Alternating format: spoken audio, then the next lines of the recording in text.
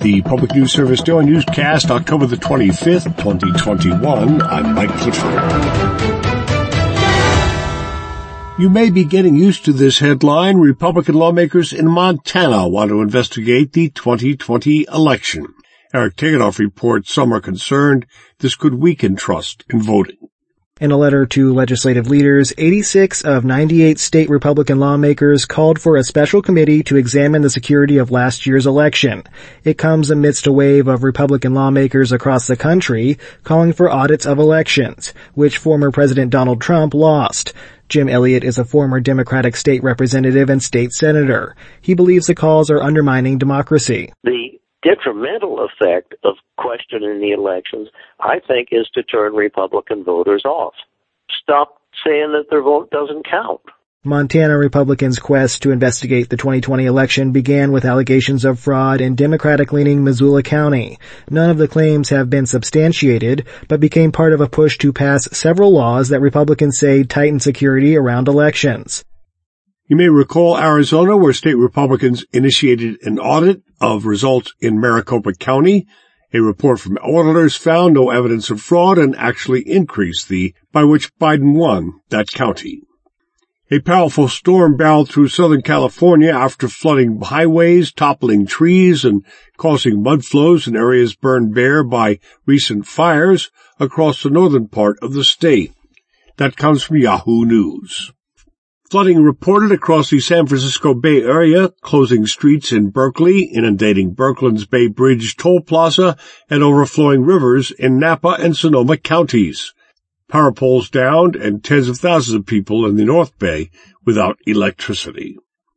Minnesota students are back in class today after a mid-October break for annual teacher workshops.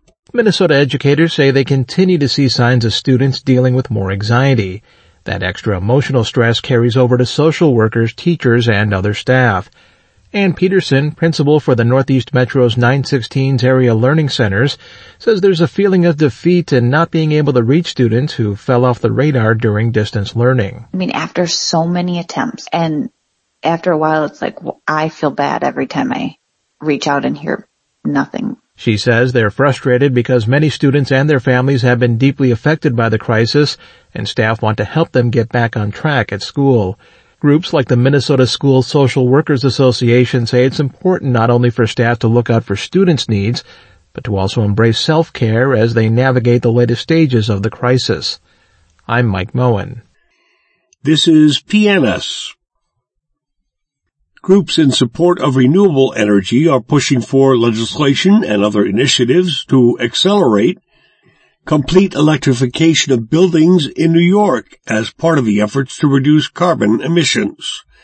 Alliance for Clean Energy New York Executive Director Ann Reynolds says if the state is going to meet its climate goals, it has to accelerate its use of electricity in buildings.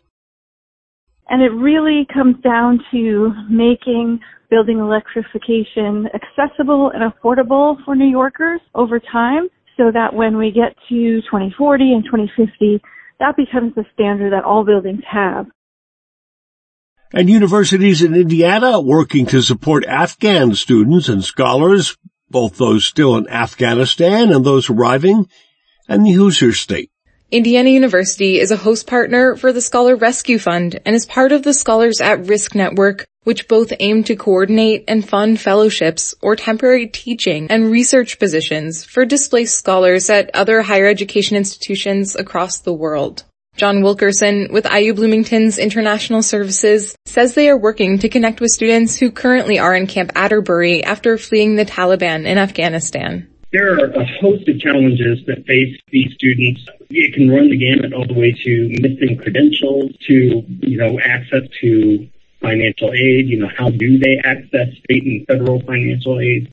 More than 6,000 refugees from Afghanistan currently are awaiting resettlement at Camp Atterbury. As colder weather approaches, officials at the base are asking Hoosiers to consider donating clothing, especially long-sleeve t-shirts, underwear, pants, and jackets. I'm Lily Bolke reporting. Finally, Emily Scott tells us the Keystone State is seeing several barrier-breaking progressive candidates running for office in unexpected places like rural Pennsylvania.